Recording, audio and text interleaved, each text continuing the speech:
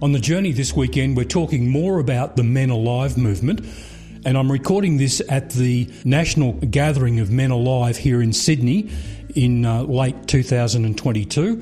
And with me, I've got Doug Black, who's one of the MenAlive participants. So, Doug, tell me a little bit about yourself. Thanks, Max. So I'm from Moama, so I'm still in New South Wales.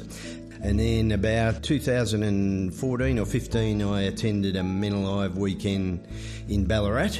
A dear friend of mine convinced me to go, and my life was changed. My life was changed forever. Okay, well, hopefully we're at the tail end of COVID. So tell me a bit about how COVID has impacted both on MenAlive and in particular maybe on the spirituality of men and all that isolation stuff that we've gone through. Yeah, so, I think we've just sort of we're returning out of that COVID sort of dilemma.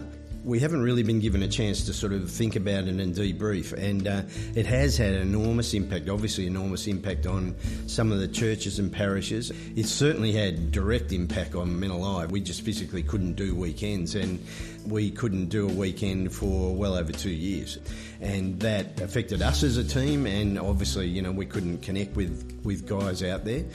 But the beautiful thing of how the Spirit moves, so in my work, I've had to do a lot of Zoom meetings, etc., and being aware that for some people it's quite an impersonal thing, I started doing Zoom with some of the guys in our local Echuca group, and some of those guys were in their 70s and 80s and had no idea about technology. But one of the other fellas, Brendan, helped them out with the technology, and eventually we decided to have that first meeting through Zoom. It was a bit of a shambles, but we got through it and we connected, and then from there on I said, well, when do you want to do the next one? Next week. We're not doing anything, So we met the following week and the following week and the following week. We now still meet that same group partially virtually. So we attracted men from Melbourne, 3 or 4 fellas from Melbourne, one guy from Benalla.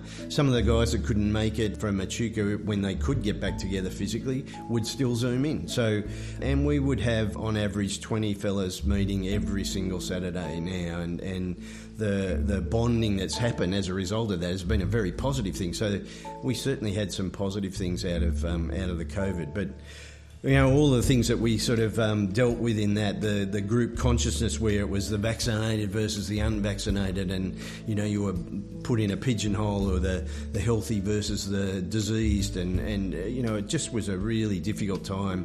It was fed, of course, by the media, and there was a lot of conspiracy theories, so it was a very difficult time to relate to each other. But in a small men's group like MenAlive, etc., people are real, and they've got the opportunity to sort of, shed some of that baggage. And so it was a really positive thing.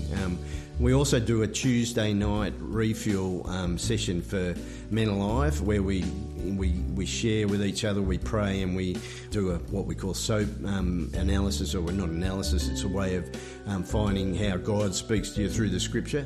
And that's literally involves people all over Australia and New Zealand, and that's on every Tuesday night. And that resulted out of COVID as well, and it's still going today. All right, let's hope that COVID's now behind us. We can get back to face-to-face meetings. Fantastic. Thanks, Max. G'day, I'm Murray from Colo Vale in the Southern Highlands, New South Wales, and you're listening to Journey Catholic Radio. Doug mentioned that he's from Moama, Echuca, so we thought we would clock in with him and see how things were going with the floods down there and how it affected him and the region. So how did you get on, Doug? Oh, thanks, Max. The house remained dry after weeks of anxiety and waiting for flood levels to peak, but we lost a few paddocks, but the house itself stayed dry, which we were a lot luckier than a lot of others in Moama, unfortunately, and in Echuca. How's the Murray flowing at the moment? Is it still really high, or because Moama and Echuca's kind of gone off the media radar a bit? Yeah, it's still very, very high, and we're expecting it to rise slightly as well, but not back to the flood level. But there's a heck of a lot of water flowing down that river, that's for sure. All right, so let's talk about the MenAlive aspect of this. How's the flood affected the mental health of the guys that you would normally associate with through MenAlive, particularly the local blokes? Yeah, we've had, in our local Echuca group, we've had people that have been directly affected and even been cut off from their homes. Their homes have been, directly affected as well. So, yeah, there's been a lot of angst, a lot of anxiety and some distress, certainly, because if it's not us directly, it's family or friends, people in neighbouring areas like Rochester and that sort of thing that have been affected. So, yeah, it's been a heavy session. I presume you've used the opportunity with your refuel sessions to let the guys talk this out? Yeah, so Refuel is a national gathering every week that we run, and we get blokes from all over Australia and New Zealand as well. And some of those, well, with the floods, it's affected so much of the country. Some of those guys have been affected as well. And so Refuel gives them an opportunity to sort of dump some of that stuff in amongst the group and be supported and prayed for. Fantastic. So anyone who's experiencing difficulties in any of the areas that are flooding, if they'd like to tap into MenAlive's refuel session, so that I think is a Tuesday night, is it? Is that correct? How would they go about doing it? Yeah, it's a Tuesday night, 7:30 Melbourne time, Sydney time. We'll take them whether they're wet or dry, Max, and they can just go to the MenAlive website and they'll find a spot there that we'll have completed well and truly by the time this goes to air, and so they can just go look for refuel, and then they can just click a link there and they'll be put onto the weekly email invite list.